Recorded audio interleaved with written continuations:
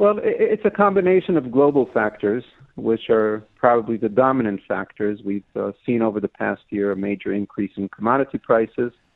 They have peaked and they have started to come down, so maybe that's good news for the remainder of the year. And we also have our domestic issues, which we see quite clearly, for example, in housing services, rentals. Those are quite expensive in Israel, and they have gone up over the past year. So it's a combination of global and domestic factors. Could or should the government be doing anything both to tackle inflation generally and particularly housing prices, in your opinion? Oh, for sure. When it comes to rentals, I think that is an area that in Israel has not received enough attention. And I think that there should be a long-term plan that would help to ensure adequate supply of rental units and would also help to protect the rights of the tenants. And at the same time, for people who wish to buy to let, be investors, perhaps would give them some tax benefits, initiatives, and overall would perhaps take this important part of the Israeli economy and kind of press the reset button, because it's an area that has not gotten enough attention. I think that we're underdeveloped when it comes to the rental market here in Israel. We're far less developed than in other countries where you have all kinds of mechanisms for long-term rental, and that is not the case yet here in Israel. And I think that that's one area that deserves a lot of attention for all parties concerned, not only for tenants but also for owners. So that's a point for kind of a new deal to be put in place. Another area to speak about probably has to do with taxation, and obviously we know that there's a lot of tax that is levied on imported goods, just for the sake of generating state tax revenues. I mean, you can think about all kinds of items that we import to Israel that are not produced in Israel, so it's not taxation for the sake of protecting domestic manufacturing. It's just for the sake of generating fiscal revenues. So maybe there's some room to reduce that, and not only on gasoline prices, but to do it in a much broader way that will ensure greater competition from imported goods. And that's also an area to move ahead. And it's not only taxation, because there are a lot of barriers to imports when it comes to importing to Israel that are not tax-based. There's a lot of difficulties in importing to Israel. So perhaps streamlining the procedures, the bureaucracy that is involved with importing to Israel in order to supply Israelis with cheaper and better goods and alternatives.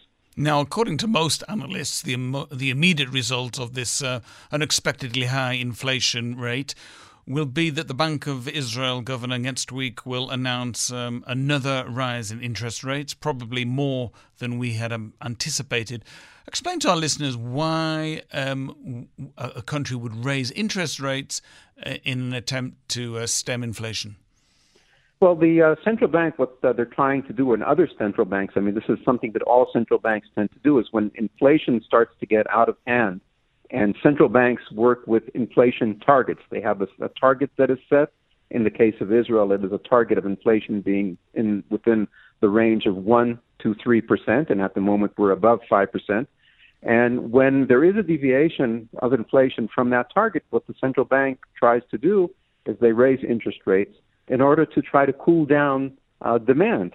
And by cooling down demand, hopefully applying some downward pressure on prices.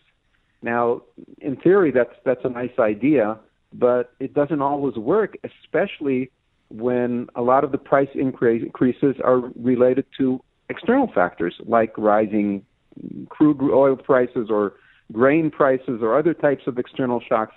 So it doesn't always work, and many times it takes a while. There are lags. It takes a while for the policy changes to have any impact or some impact on inflation.